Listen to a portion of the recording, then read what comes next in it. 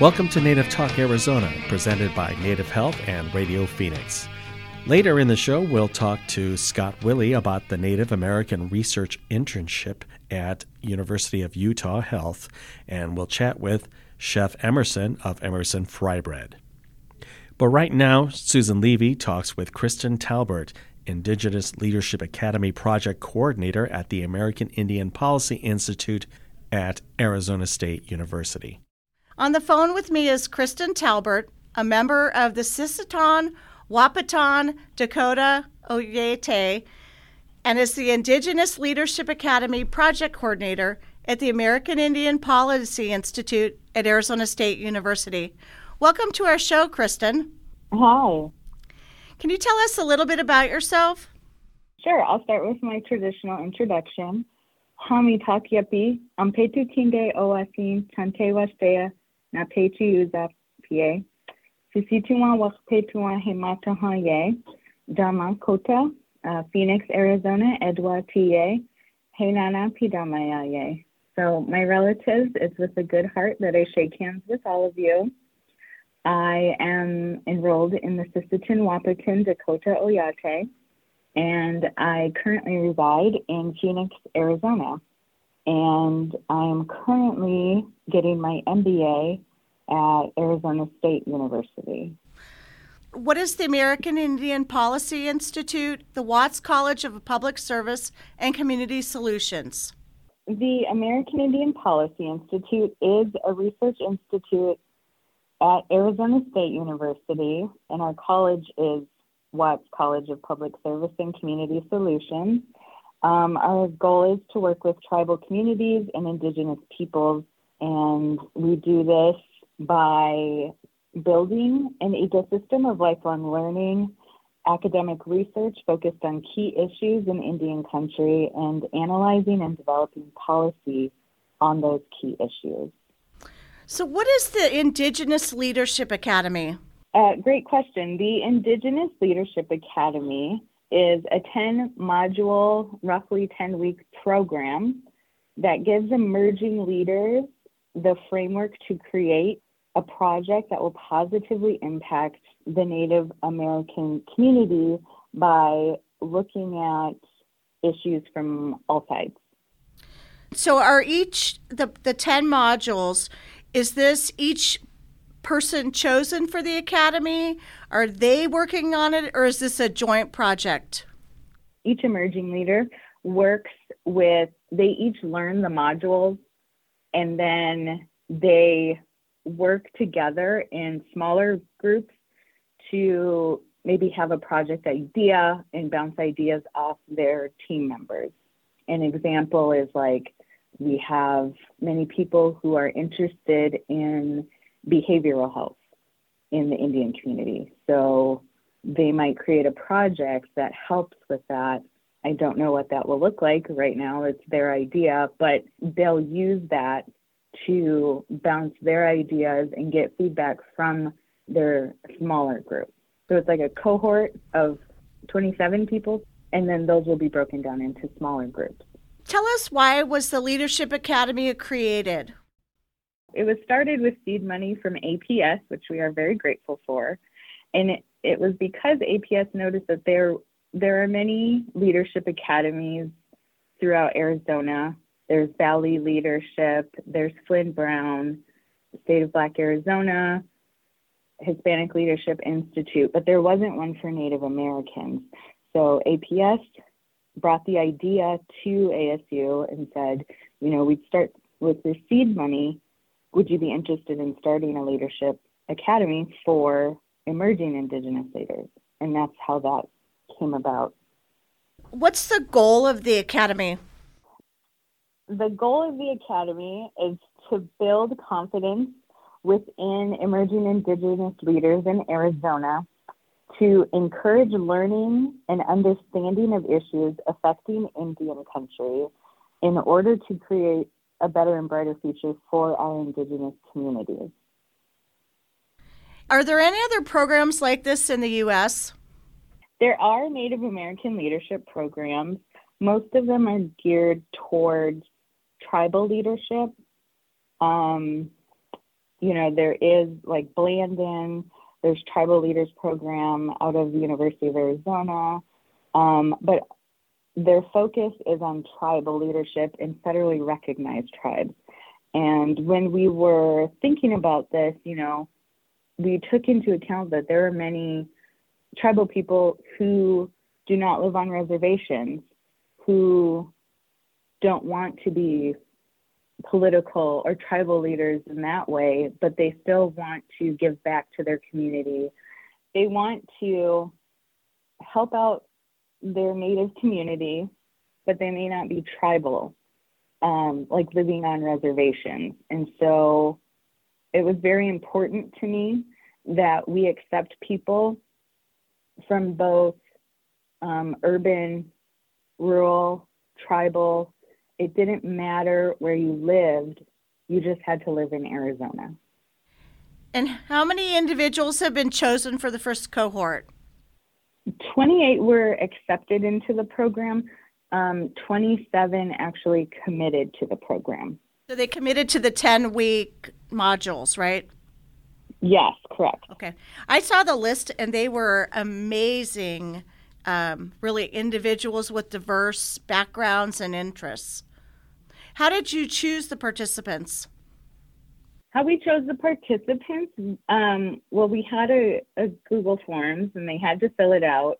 They did have to meet certain criteria, such as living within Arizona, want to work on a project or create a positive impact for tribal people, tribal communities.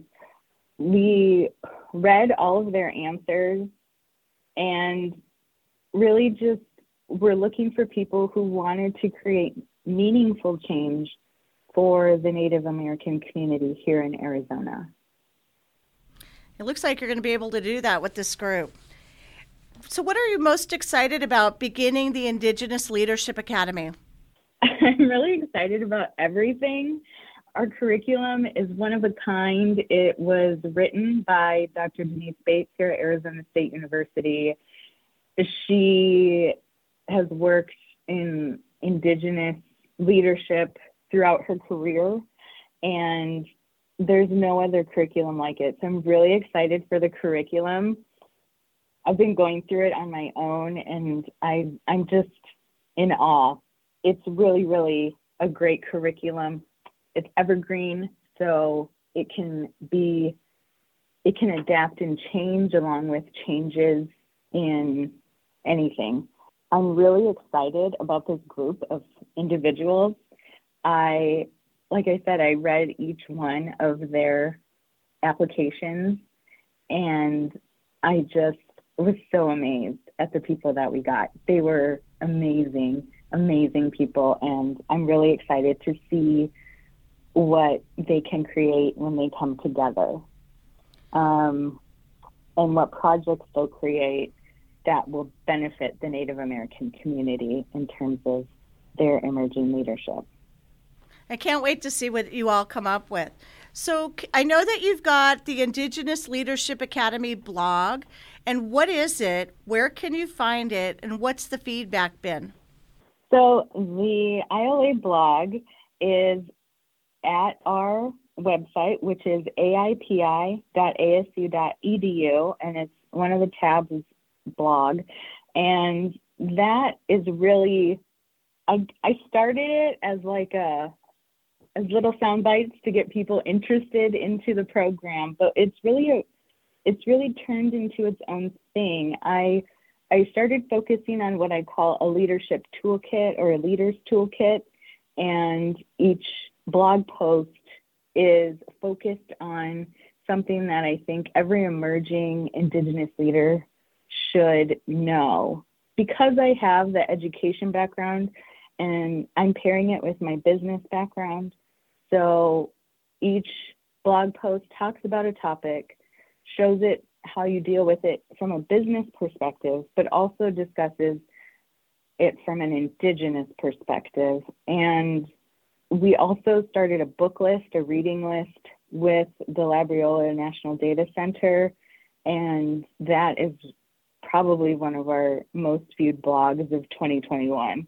people loved the reading list, and we've continued it because who doesn't love reading? So we were like, we're going to have a list of 10 books, and we had a list of 50 books. So we're organizing it so that we have 5 different blog posts for that. But the blog posts that I've gotten a lot of feedback, positive feedback on, are the mentorship blogs and the etiquette blogs. I know I've been in situations where, as an Indigenous person, there are certain etiquette and rules that you follow and protocols. And then in business, it's like a 180 from that. And how do you navigate that? That's pretty interesting. I'm going to have to check out the books and see what books, and then also the mentorship and the etiquette. So I wanted to know, where do you see this program in 5 years? That's a great question. Where we want to see this program in 5 years is to have a national presence, have national cohorts run. I think that could be a positive from having to be on Zoom due to the pandemic. We recently had to pivot and move it online. Where we see it is having a national presence with cohorts from all over the country. And we think we can do this with Zoom. I would like to have quarterly cohorts running. Right now, we're just planning for spring and fall, but to have it 4 times a year, accepting as many people as we can, that's really what I want to see. And then eventually possibly turning it into a degree program, a master's program. So how often will there be new cohorts? I know you mentioned that you've got a cohort coming in the spring, and then you're looking to do another one this fall? That's correct. So we're hoping, we're not hoping. We're planning for 2 this year, and we're planning for 2 next year, and eventually to grow that into more. And so are you planning on 28, another cohort of 28 individuals this fall? I'm planning on as many as want to come Okay. and meet the criteria. I don't have a specific number in mind. And so I'm really, really hopeful that people get excited about this and are excited about it as I am, and, tell their friends about it, tell people they know. I think, anyone who is an emerging Indigenous leader who wants to do well for the community is welcome to apply. I think it sounds like a spectacular opportunity, and able to learn and share ideas and make some real change. So what advice do you have for younger individuals that want to make a difference and get involved? Should they start thinking in elementary school, middle school, high school, college? What advice would you give them? So the advice I would give anyone is not the time of when you start, but don't be afraid. Don't be afraid to ask questions, to speak up, to step outside of your comfort zone.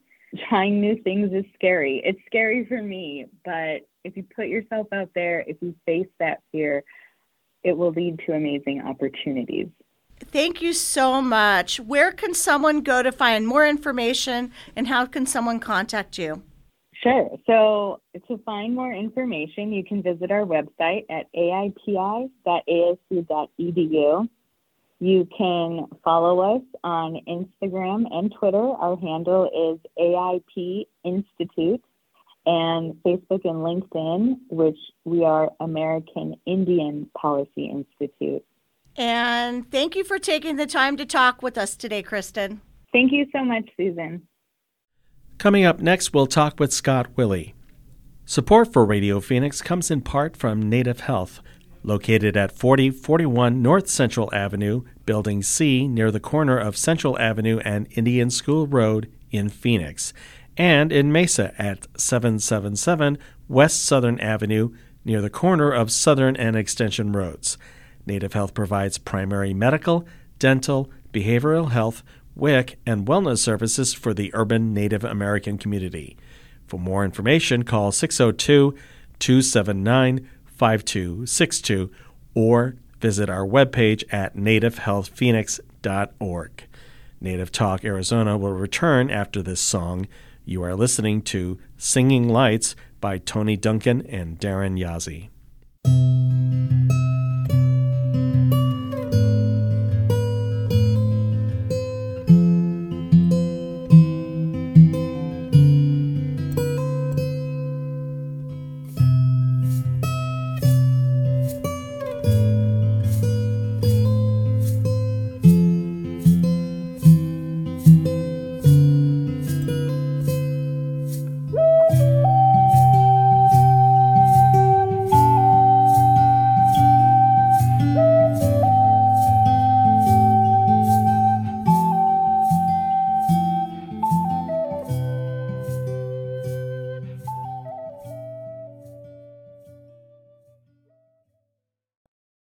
Welcome back to Native Talk Arizona, presented by Native Health and Radio Phoenix.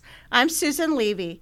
On the phone with me today is Scott Willie, MD, PhD, Program Coordinator for the University of Utah MD, PhD program. Welcome to our show, Scott. Hi, thank you. Good morning or good afternoon, wherever you are listening in from. I'm happy to be here with Native Talk. Well, welcome back.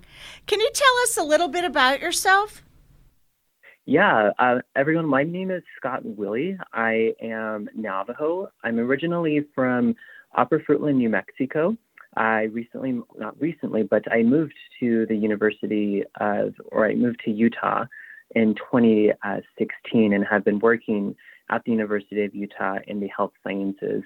And particularly, I've been working as a program coordinator for the Native American Summer Research Internship for the past 5 years, and just now recently am now working as the MD PhD program coordinator. So let's back up a little bit. Can you tell me about the University of Utah, the School of Medicine, and the Department of Pediatrics?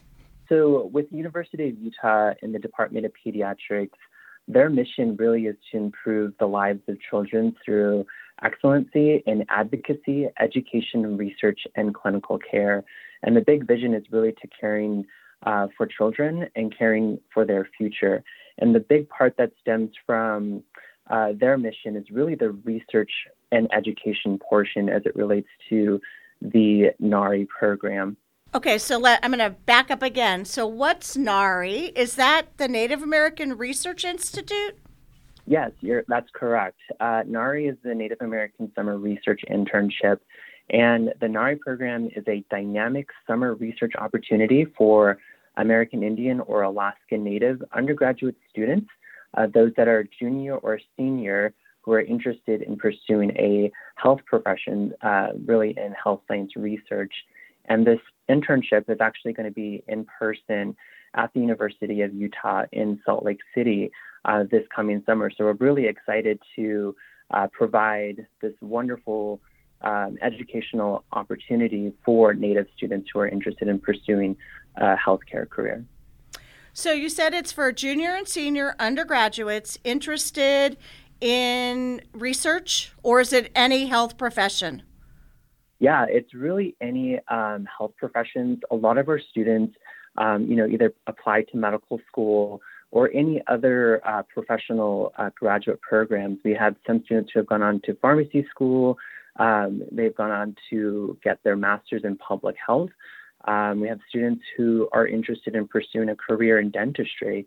So it's really any healthcare field that you're interested in pursuing. However, the research that is being conducted with the NARI program is related to the National Institutes of Health, which is a government service funding opportunity for the program. And we really focus in on diabetes, digestion, and kidney disease, cardiovascular disease, pulmonary and blood diseases, and child and maternal health are the areas that we particularly focus in the research for our students. So what kind of research would that be? So are you talking about like looking at data or surveys or talking to families?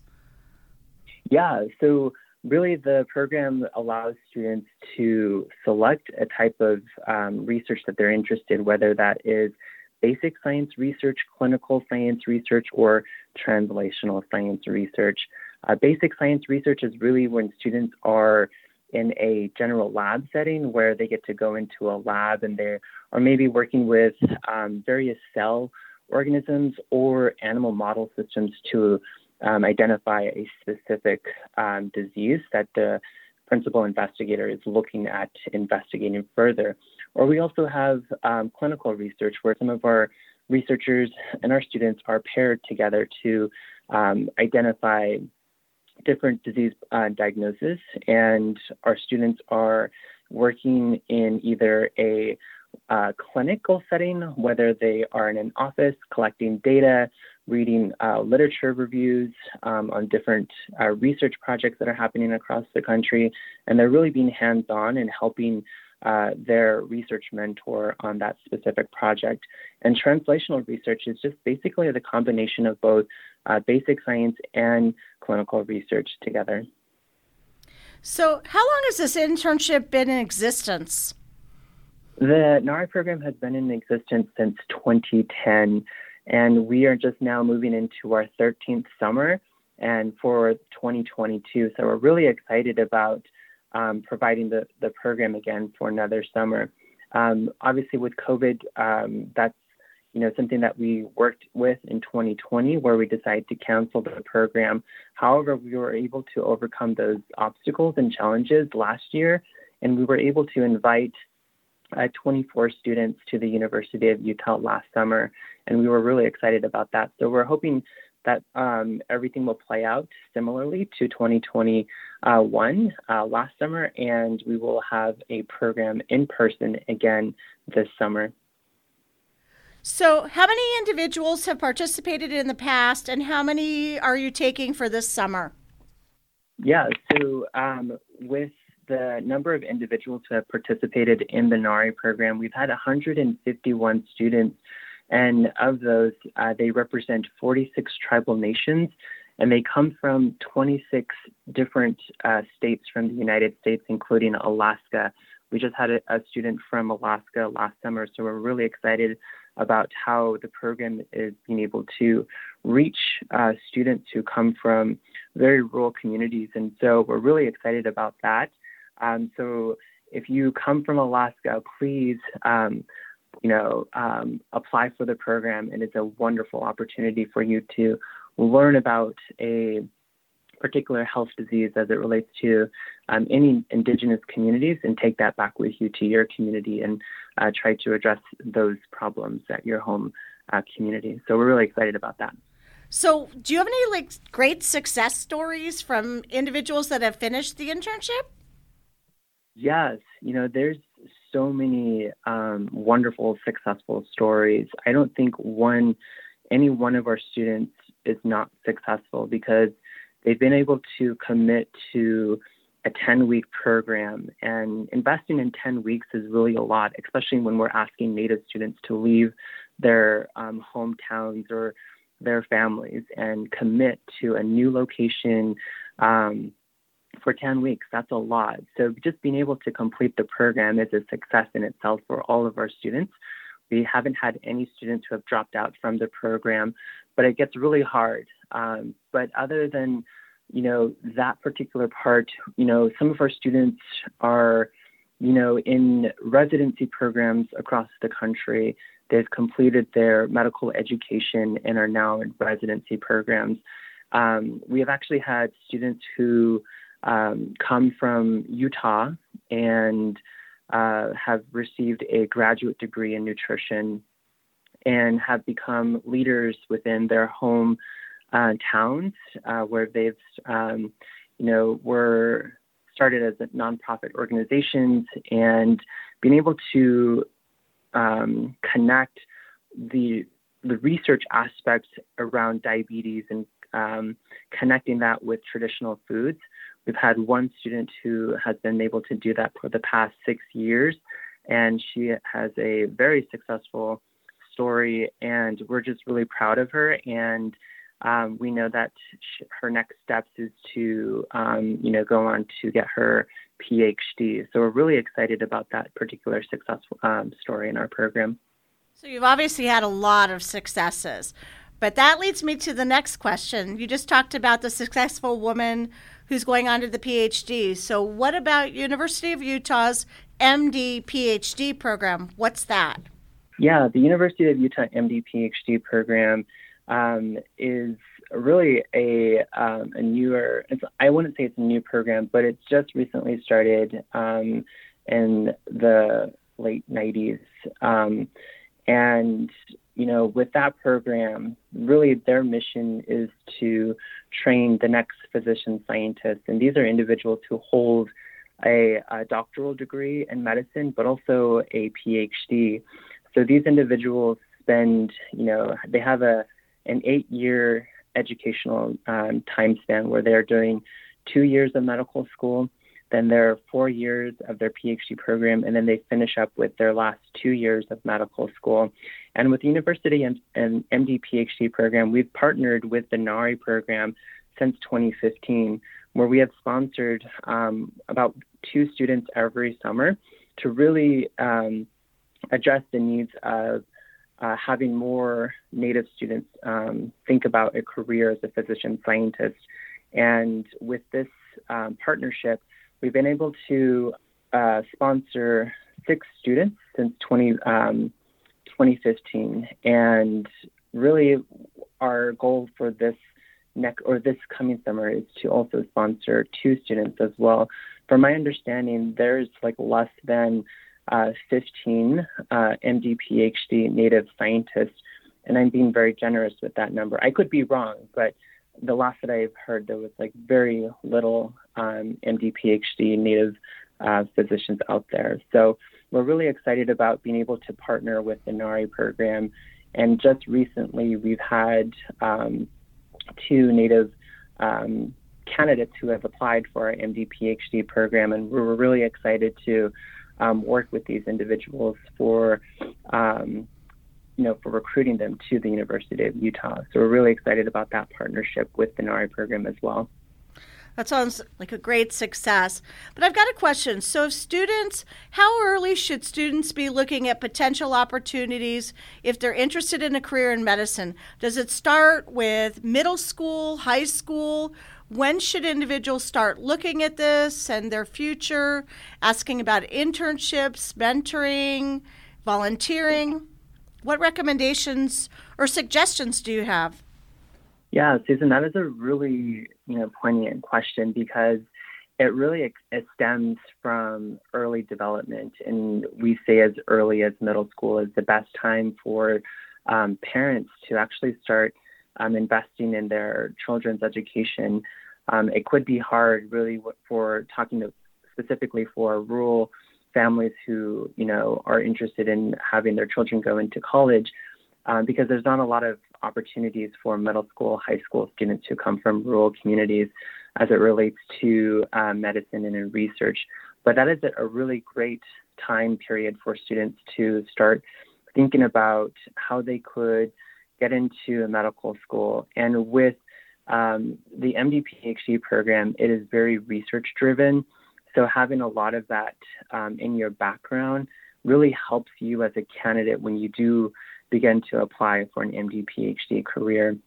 Or in general, if you just want to apply for an MD degree, starting at the middle school level is also a good time for your parents to start supporting their children to get more exposure into medicine, whether that's reading, small articles around medicine, getting them involved in their community because volunteer is a huge component to a lot of applicants who do apply for an MD career.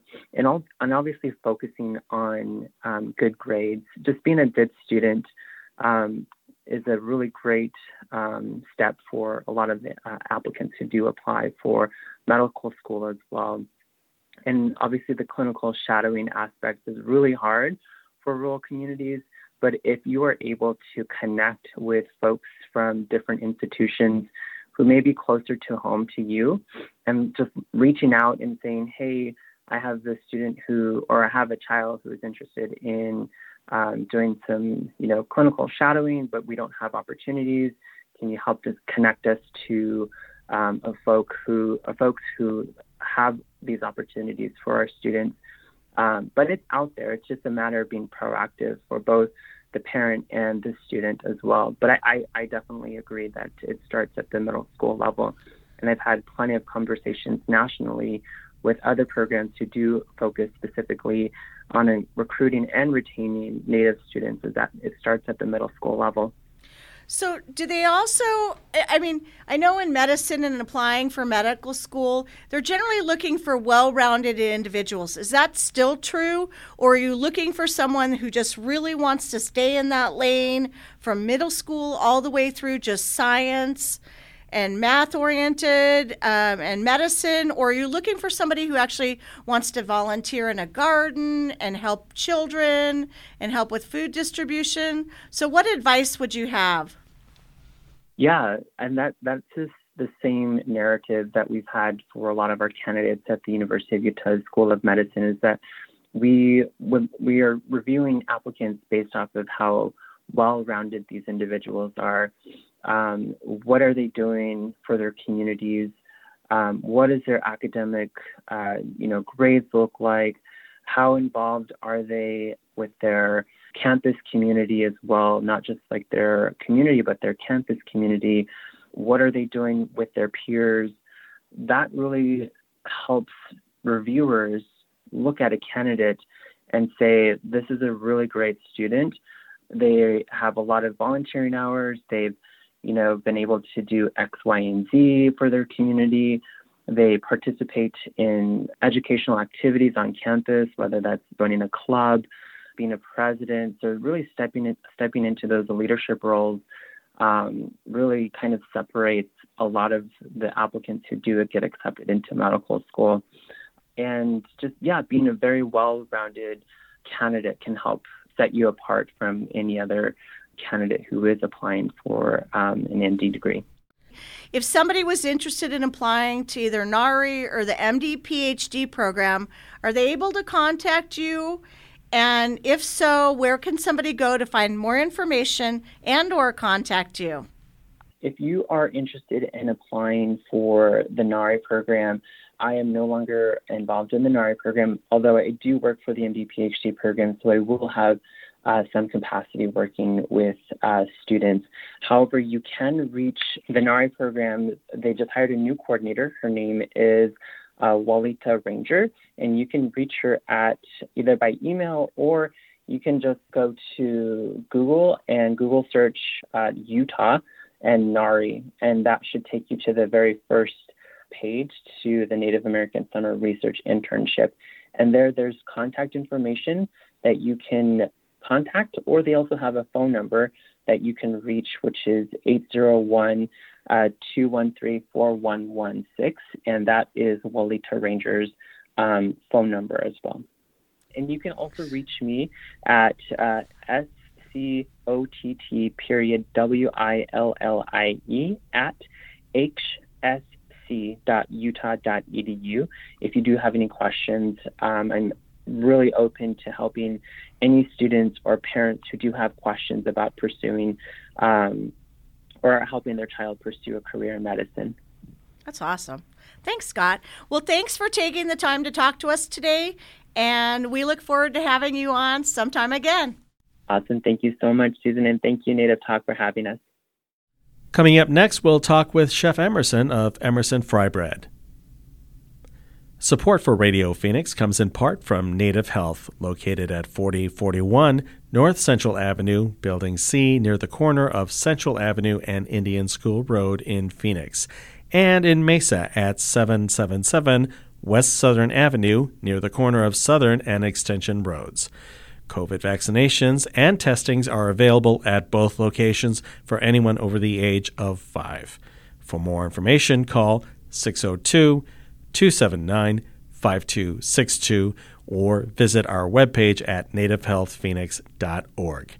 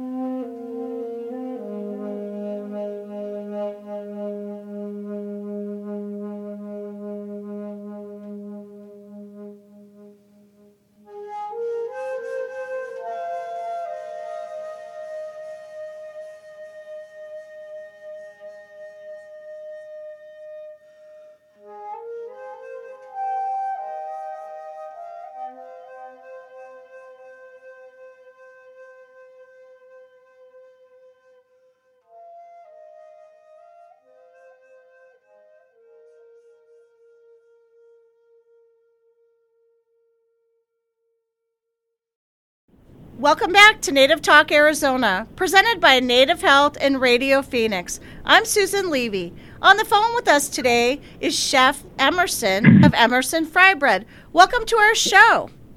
Thank you. Thank you for having me. So, Chef Emerson, can you tell us a little bit about yourself and your path that led to Emerson Fry Bread? Yes. My grandfather is Fred Emerson Kuchan. My grandmother is Henrietta LaFoon Mojave. I'm a registered tribal member of Colorado River Indian Tribes, and my mother is Nakai. So that's where I get a little bit more of the flavor, a little bit more of the crazy. But that is my tribal affiliations. I was blessed and able to meet Roxy in 2010.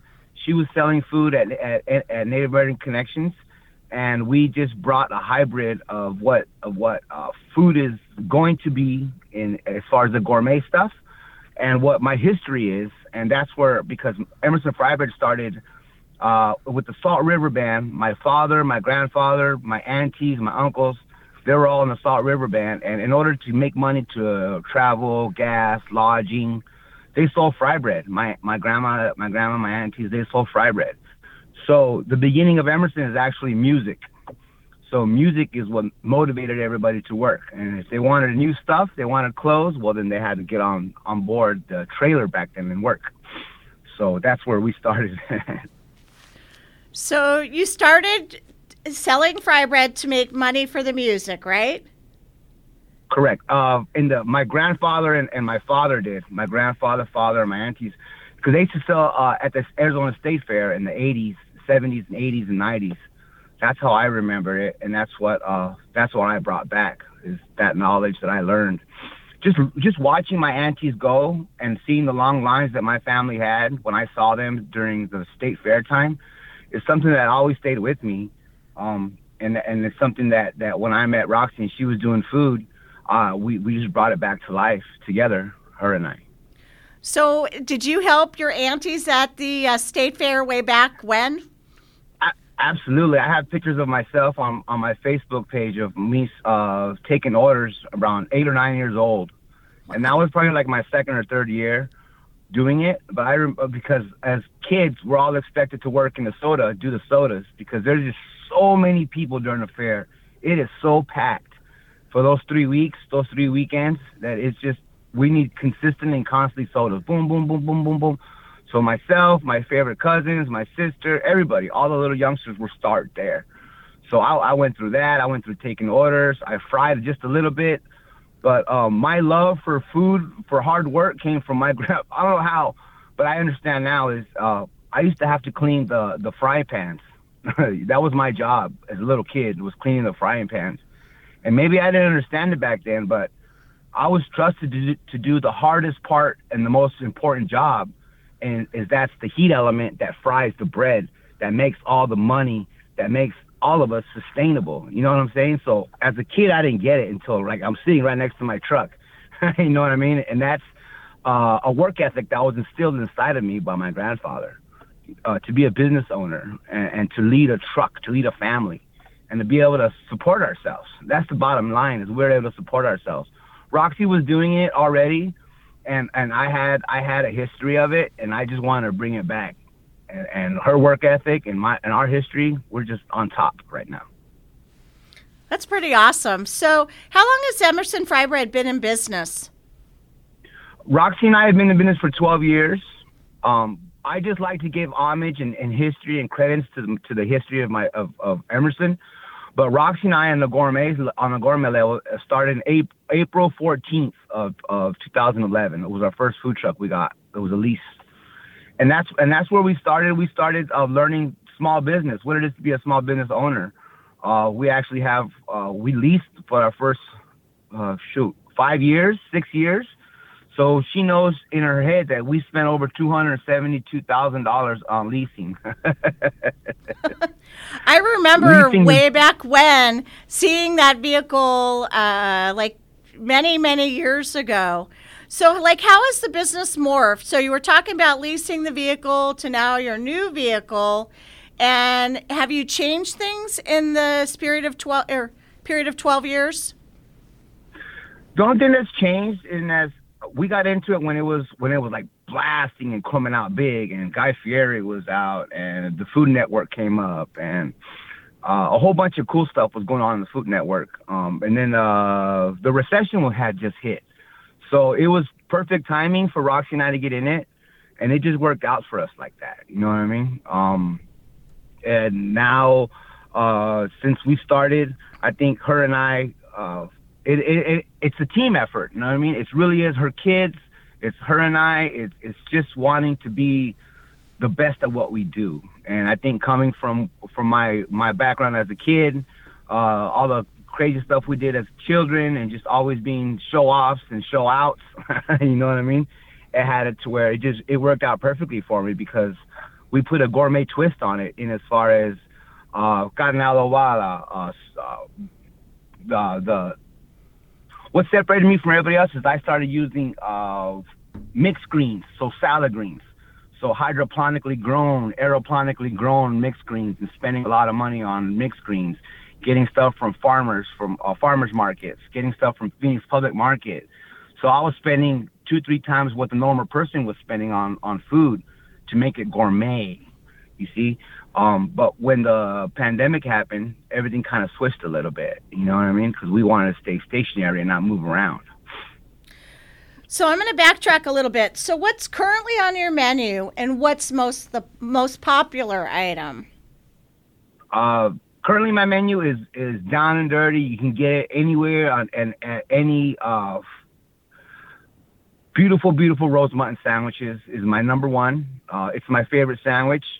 It's literally one of the very first things my father's wife gave me was little mutton ribs when I was younger. And I remember tasting those ribs at the fair, and it was just something that overcame me that's never left me. So then when Roxy and I ate it again at Dilcon, we ate it again. We're like, yo, we should do this again. We should do this. It was just the wrong timing because our customer base was more GoDaddy. We were doing a lot of office parks.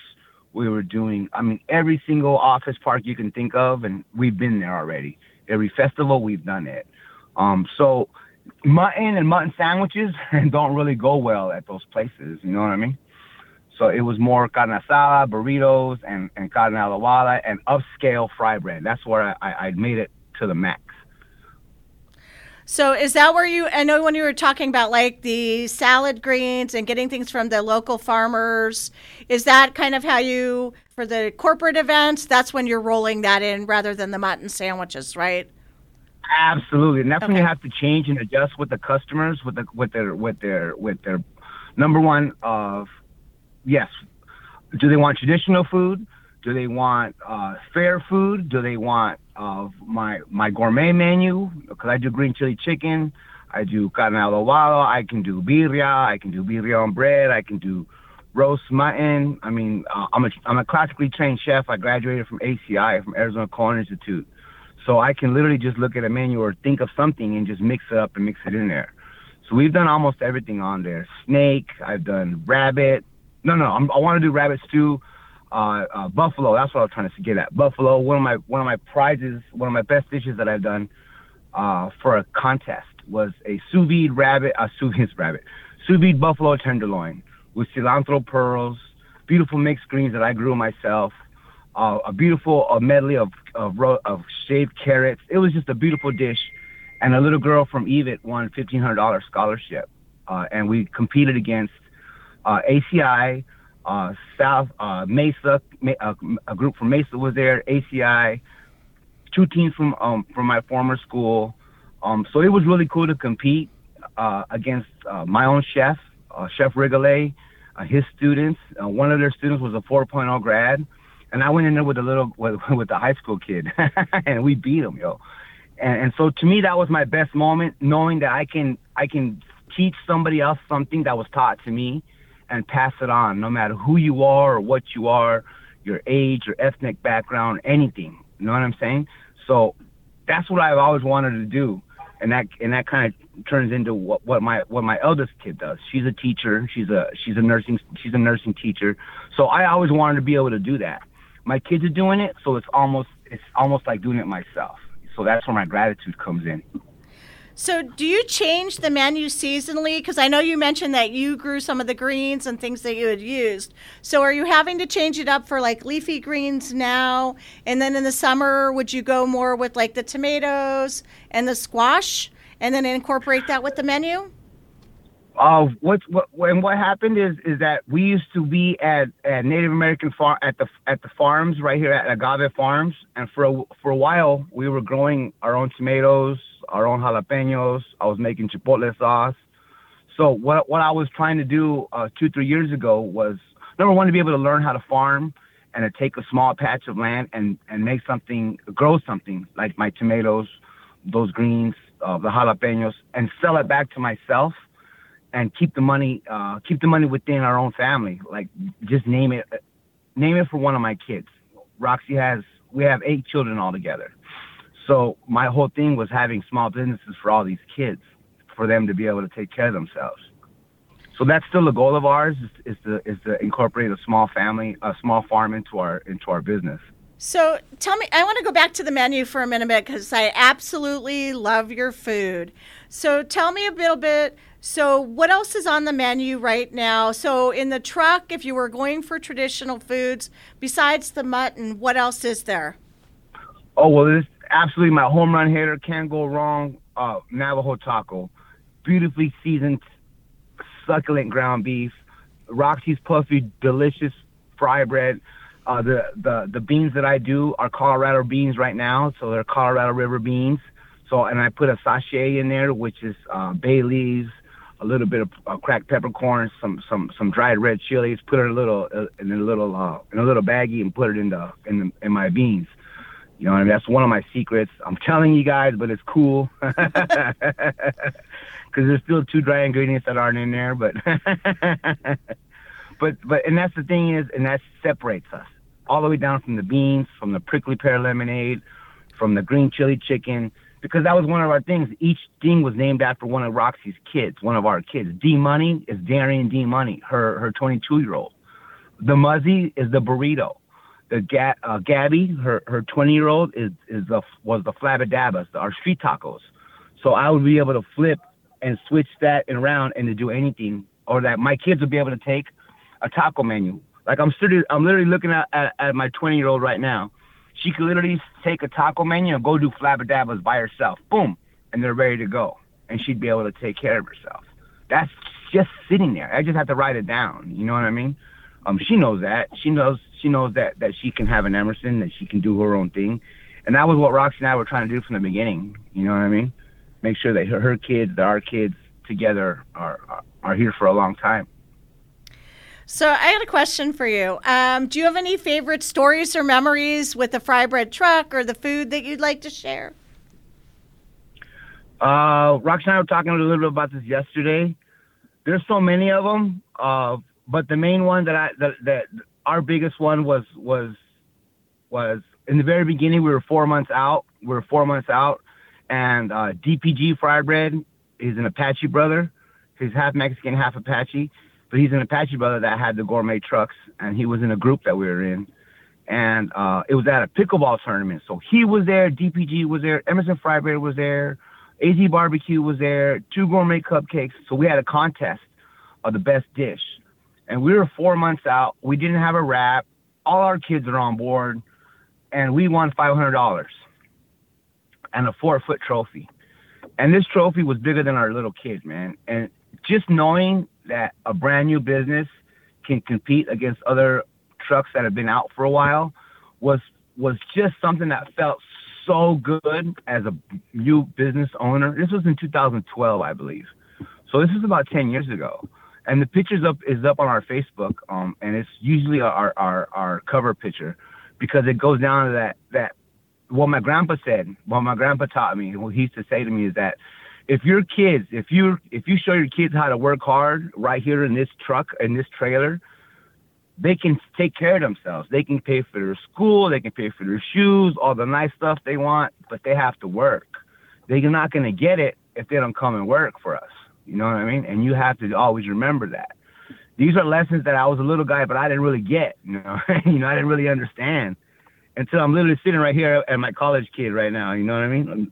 Adobe Fire is retagging my fire extinguishers, and I'm in my car. I'm half a mile away from work, and this is easy now. It's not as hard as it used to be. It's just getting our kids okay, and we got that. We're getting there. Well, it sounds like you're an amazing parent, and I know you're an amazing businessman. But I've got a quick question, because I know we're out of time. How can somebody find Emerson Fry Bread, where you're going to be? Is it through your Facebook or a website? And then how can somebody contact you? Our best form of contact is directly to call Roxy, 602-516-8228. Our Facebook business page is another way. That's Emerson Fry Bread on Facebook. Emerson Fry Bread is also on Instagram. And my number is 480-234-9785. And we can be contacted directly that way.